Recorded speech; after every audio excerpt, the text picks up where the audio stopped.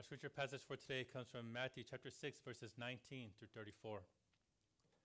Do not lay up for yourselves treasures on earth, where moth and rust destroy, and where thieves break in and steal. But lay up for yourselves treasures in heaven, where neither moth nor rust destroys, and where thieves do not break in and steal. For where your treasure is, there your heart will be also. The eye is the lamp of the body, so if your eye is healthy, your whole body will be full of light. But if your eye is bad, your whole body will be full of darkness. If then the light in you is darkness, how great is the darkness? No one can serve two masters, for either he will hate the one and love the other, or he will be devoted to the one and despise the other. You cannot serve God and money. Therefore I tell you, do not be anxious about your life, what you will eat or what you will drink, nor about your body, what you will put on. Is not life more than food, and the body more than clothing? Look at the birds of the air. They neither sow nor reap nor gather into barns, and yet your heavenly Father feeds them. Are you not of more value than they? And which of you, by being anxious, can add a single hour to his span of life? And why are you anxious about clothing? Consider the lilies of the field, how they grow. They neither toil nor spin. Yet I tell you, even Solomon in all his glory was not arrayed like one of these. But if God so clothes the grass of the field, which today is alive and tomorrow is thrown into the oven, will he not much more clothe you, O you of little faith? Therefore do not be anxious, saying, what shall we eat, or what shall we drink, or what shall we wear? For the Gentiles seek after all these things, and your heavenly Father knows that you need them all. But seek first the kingdom of God and his righteousness, and all these things will be added to you. Therefore do not be anxious about tomorrow, for tomorrow will be anxious for itself. Sufficient for the day is its own trouble. This is the word of our Lord. Thanks be to God. Today we have a special guest speaker. Many of you guys know Pastor Peter, and we're so gracious for the partners in Christ that we have to fill the pulpit as needed. So let's welcome Pastor Peter up.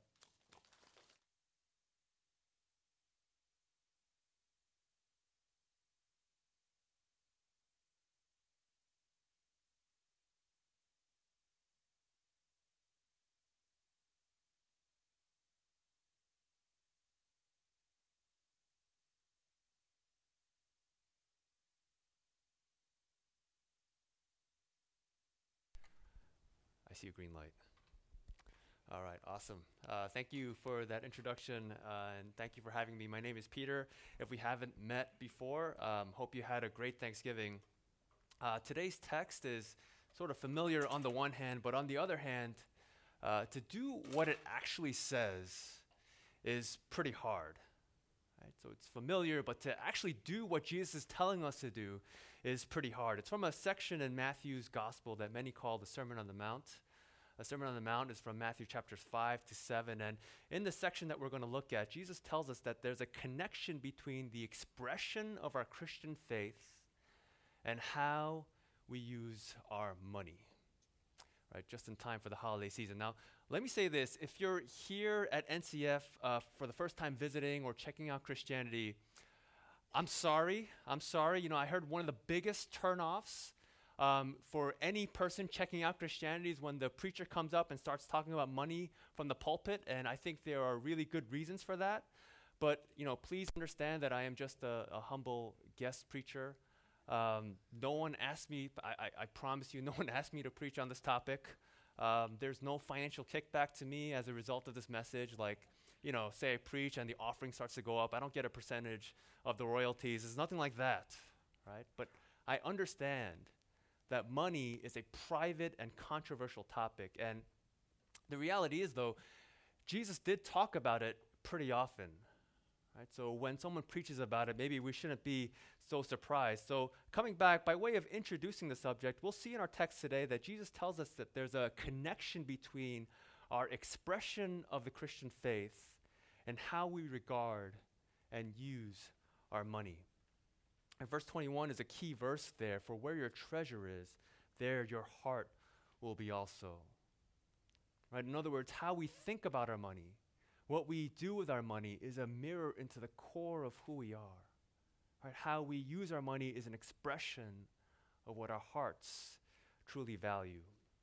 And so coming to the meat of our text, in verse 19, right, Jesus says, do not lay up for yourselves treasures on earth where moth and rust destroy and where thieves can break in and steal, but lay up for yourselves treasures in heaven.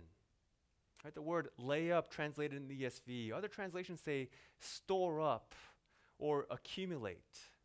Right? Jesus is telling us that you can either store up or accumulate or lay up your treasures, your precious things here on earth, or you can lay them up in heaven. Right? And what are the treasures that we can lay up here on earth? Maybe it's obvious, right? It's the things that the world considers precious. Right? Later on in the text, he just talks about things like what we eat, what we drink, clothes. Right? Today we might think of like jewelry or brand names, cars and houses and property. Right? By and large, these are material things that money can buy. But those are not the kinds of things that we store up in heaven.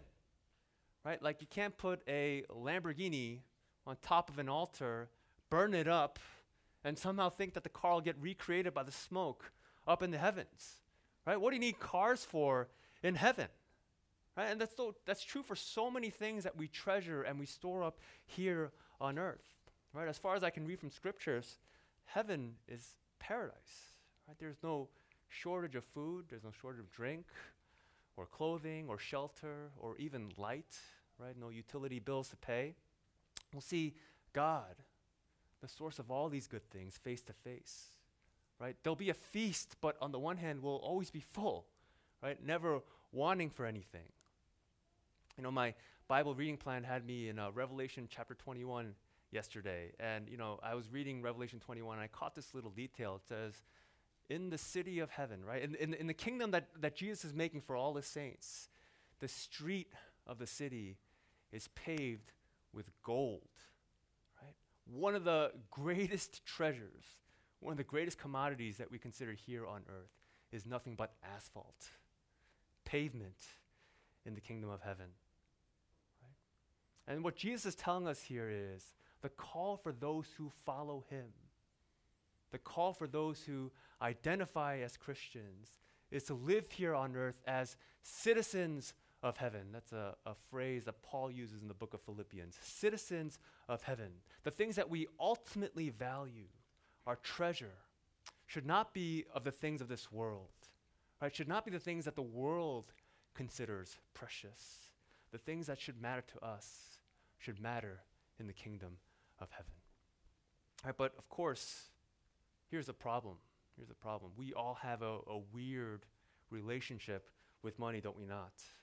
You know, one pastor said it like this, and I thought it was such a great comparison. He said, you know, we can trust Jesus with our sin. We can trust Jesus for our salvation. We can trust Jesus for abstract things like our spirituality. But for some reason, we have a hard time trusting Jesus with our money.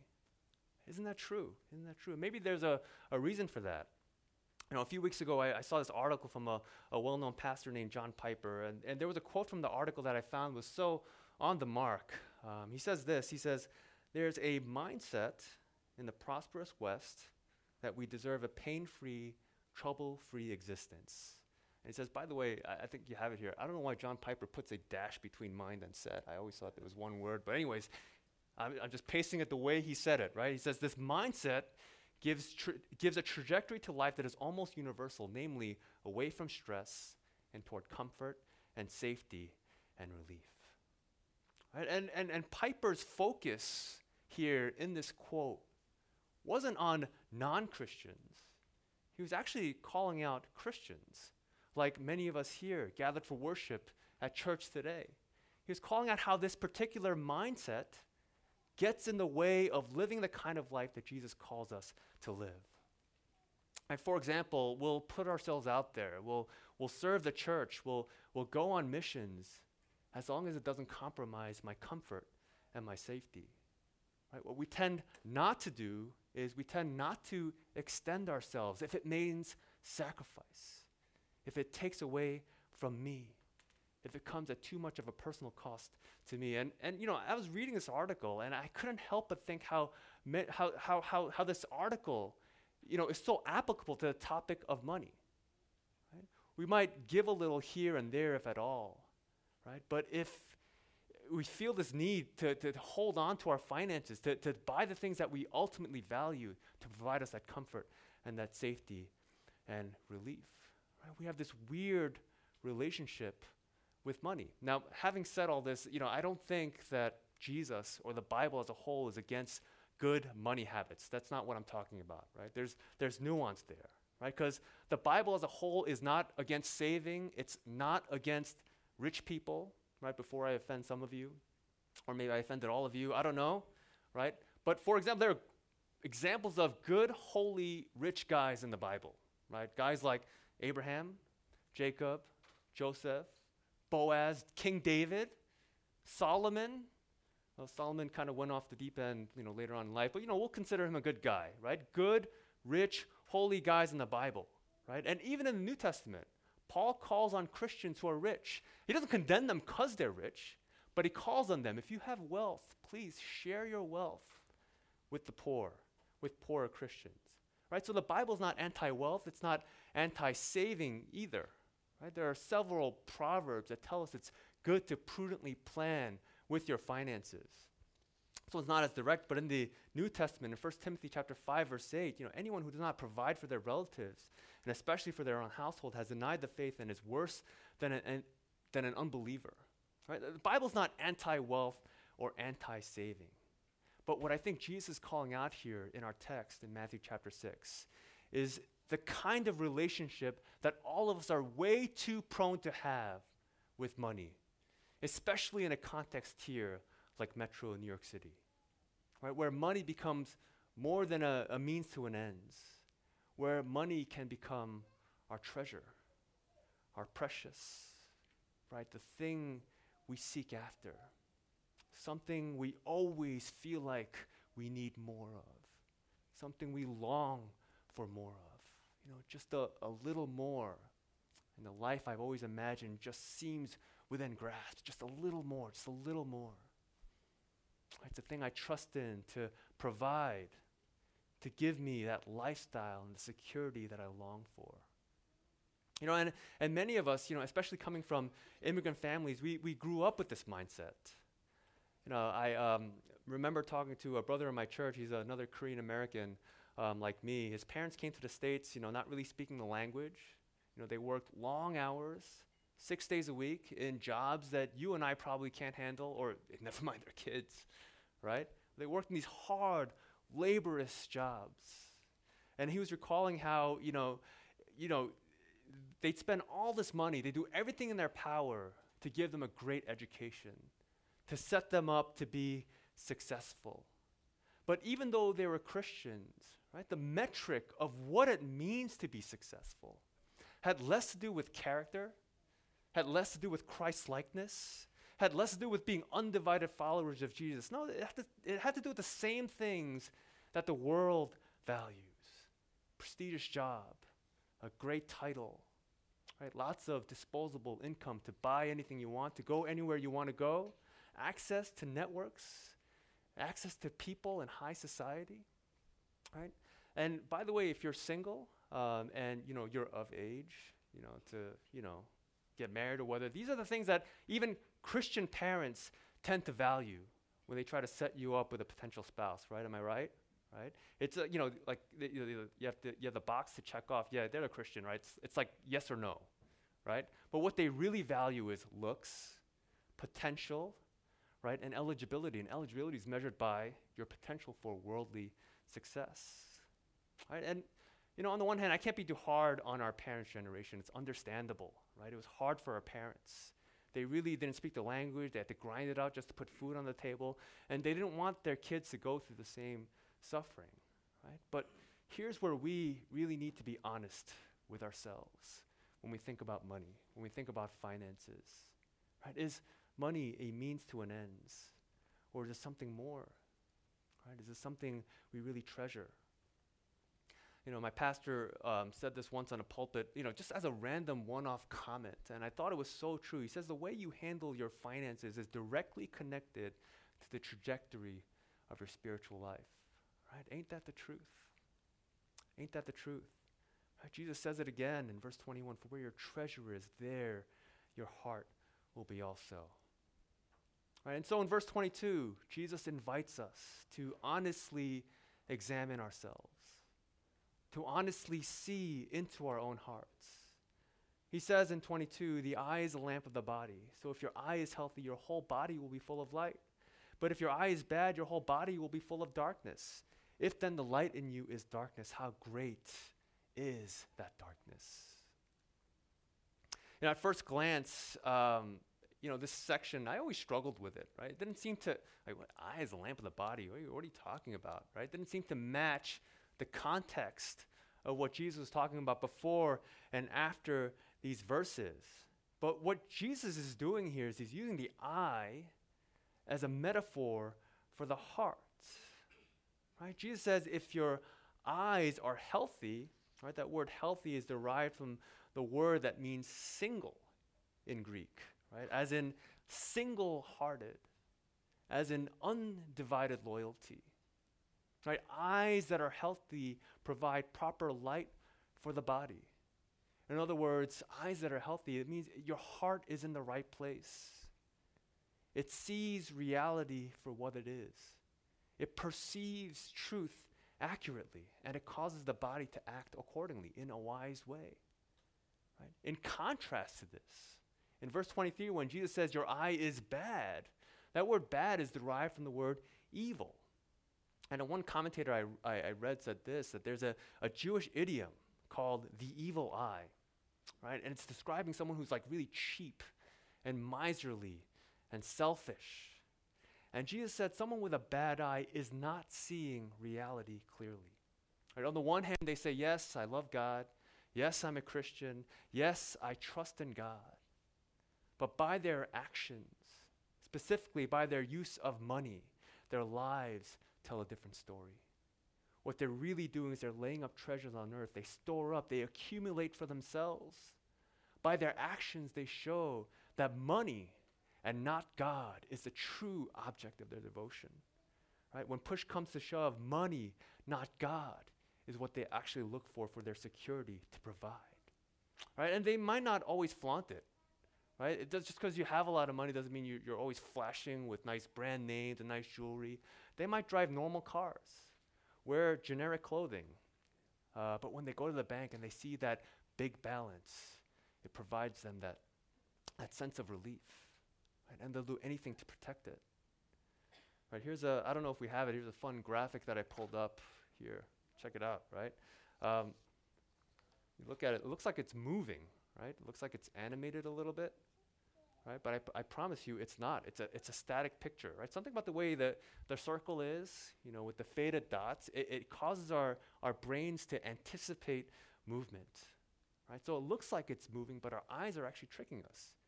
It's not an animated, image by any means, right? In a similar way, Jesus is saying that as long as that duality exists in our hearts, where on the one hand we say we trust in God, yet our actions demonstrate a real trust in money, Jesus says our bodies are full of darkness. We're tricking ourselves. We're not seeing reality for what it is. Our eyes aren't working the way they should. We think that the darkness in us is actually light. Right? And so Jesus calls out this contradiction in verse 24, right? No one can serve two masters. He will either hate one and love the other. He'll be devoted to one or despise the other. You cannot serve both God and money. Right? So we have to ask ourselves at this point in the text, right? What does it look like to have healthy eyes? What does it mean to be single-hearted in our devotion to God? What does it mean to lay up our treasures here in heaven? Well, I mentioned before that this section of our text comes from the Sermon on the Mount that starts in Matthew chapter 5. And if you look from chapter 5 to where our text is now in the end of chapter 6, you look at all the times that Jesus promises reward in heaven. Right? Look at all the times that Jesus promises reward in heaven. You'll see it's people who in their character embody the things listed in what we call the Beatitudes. Right? These are people who are poor in spirit. These are people who are meek. They're merciful. They're pure in heart. Right? These are people who pray and fast. These are people who practice their spirituality, not to be seen by others, but in the secret place where others would never know. Because what they care about is not the approval of others. What they care about is a true, authentic, intimate relationship with their Creator. And so in their lifestyles, because they have God, they are blessed to use that word in the Beatitudes, even when they're mourning, even when they're in hunger, even when they're persecuted for righteousness. How about their finances? They are generous with their money because they see it for what it is. It's God's money. We're all just managers. We're just stewards of it. Right? So they can freely and generously give to the needy. And so to summarize, biblically speaking, laying up treasures in heaven is living a life that finds its comfort, its security, its freedom in submission to God, no matter what the circumstances. Right? So it's a life that's remarkably selfless. It's a life that's able to see others. I heard one pastor say it this way, and I absolutely agree with him. One of the key measures of how real Jesus is to you, one of the key measures of how much you've progressed in your faith with him, is expressed in how you're able to truly and selflessly love others. Right? Maybe that shouldn't surprise us, right? Paul says in Galatians 5:14 that the entire law is summed up in this command, to love your neighbor as yourself. Right? And of course, what does it mean to love? Right? Love's not just a bubbly, warm feeling. Right? Love often costs. It costs time. It costs emotion. Right? Things like forgiveness comes at a cost to my own pride. It comes at a cost to my own comfort. Right? And more to the point of our passage, love costs financially. Yet loving others means you're pleased to give it, right? Whether you're expressing hospitality, or you're providing financial relief to someone in need, or you're giving regularly to the church. If a critical mass of individual members of the church lived this way, right, a life that depends on God, much in the way that the world depends on money, a life that really depended on God, and if a critical mass of individuals really heeded the call, right, to lay up their treasure in heaven, imagine the kind of community the church could be. Now, there's this great quote from Tim Keller. He was preaching this and giving this kind of illustration. He said the early church was strikingly different from the culture around it in this way. He said the pagan society was stingy with its money and promiscuous with its body. Right? The pagan gave nobody their money and practically gave everyone their body. And as I read that quote, I thought about the '90s sitcom Friends. These are a bunch of guys that live in Metro New York, right? I don't know if they share generously with each other their finances, but everyone seems to have dated everybody else, right? They freely give of their body, but they were stingy with their money. And the Christians came along and gave practically nobody their body, and they gave everybody their money. Right? They took the biblical sexual ethics seriously. It's teaching about family seriously, but in their relationships with one another, when it came to opening their wallets and their pockets, they shared everything. Right? And then Keller asks this at the end of sharing that. He says, what kind of community would you rather be a part of? Right? What kind of community would you want your kids to grow up in? Right? Promiscuous with body, stingy with money? Or promiscuous, generous with money, yet respectful of your body? Right? So how do we get there? Right? How do we get there? How do we get to a place where we're doing this, where we're laying up treasures in heaven? Right? Because just deciding consciously to do what Jesus is telling us to do, it's not easy. Right? Moving to verses 25 to 34, I'm not going to read it all. Right? But Jesus says, if you live the life I call you to, as for your earthly needs, he says, don't be anxious about your life. And I just want to notice how many times the word anxious appears there. Anxious, anxious, anxious. I think he was trying to communicate something to us, right? We get anxious because if we live the life Christ calls us to, it's really hard. Because on the one hand, money feels safe. Money is reliable, right? You could count it. You could smell it. You can control it.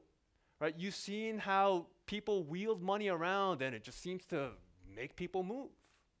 Right? Money is reliable. You can trust it to provide directly for your clothes, your food, and your drink. Money feels safe. Right? But on the other hand, God, doesn't always feel the same way. Right? Trusting God requires a measure of faith. Because unlike money, God isn't a credit card that you can pull out to buy whatever you want. God doesn't respond like a genie to all our material wishes. No, God is a multi-dimensional being that we're called to have a relationship with.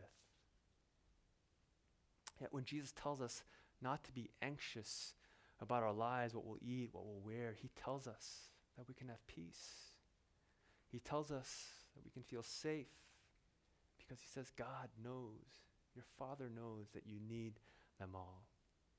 And just as he provides for all his creation, you can trust that he'll provide for you and give everything that you truly need.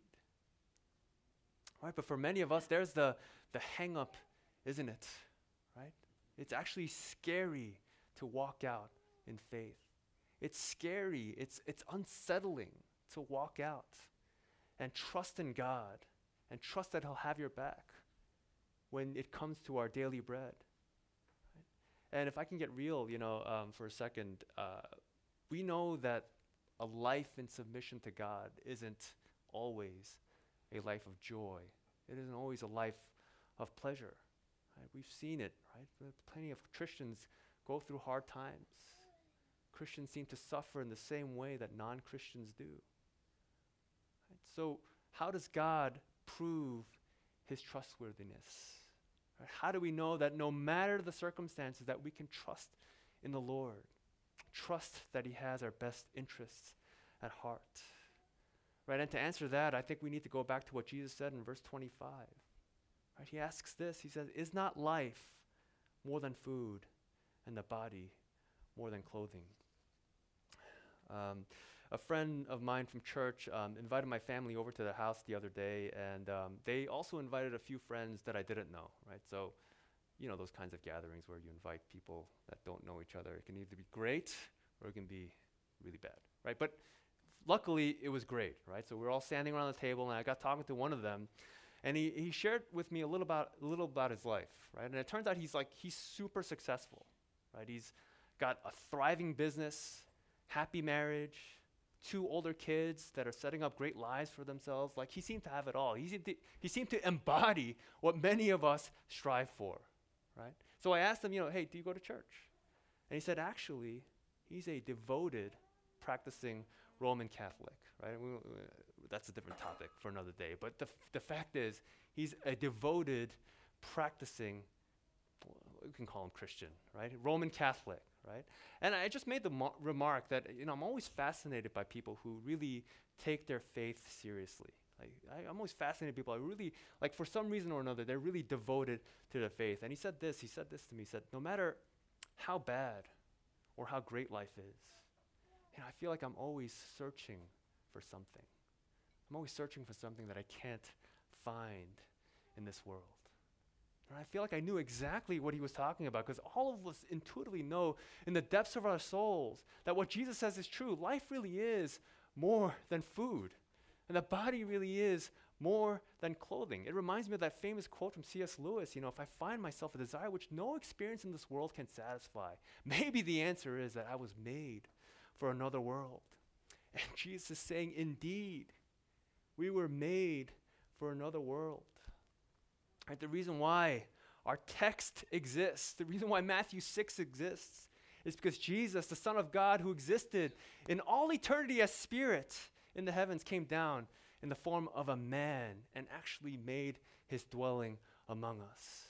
Right? And the reason why Jesus came was not just to be another moral teacher to teach us things about things like managing money. No, out of an amazing heart of love, out of an overflow of grace and generosity, a generosity that would cost him not just his things, but his actual life. He came, he lived, and he died on the cross as an atoning sacrifice.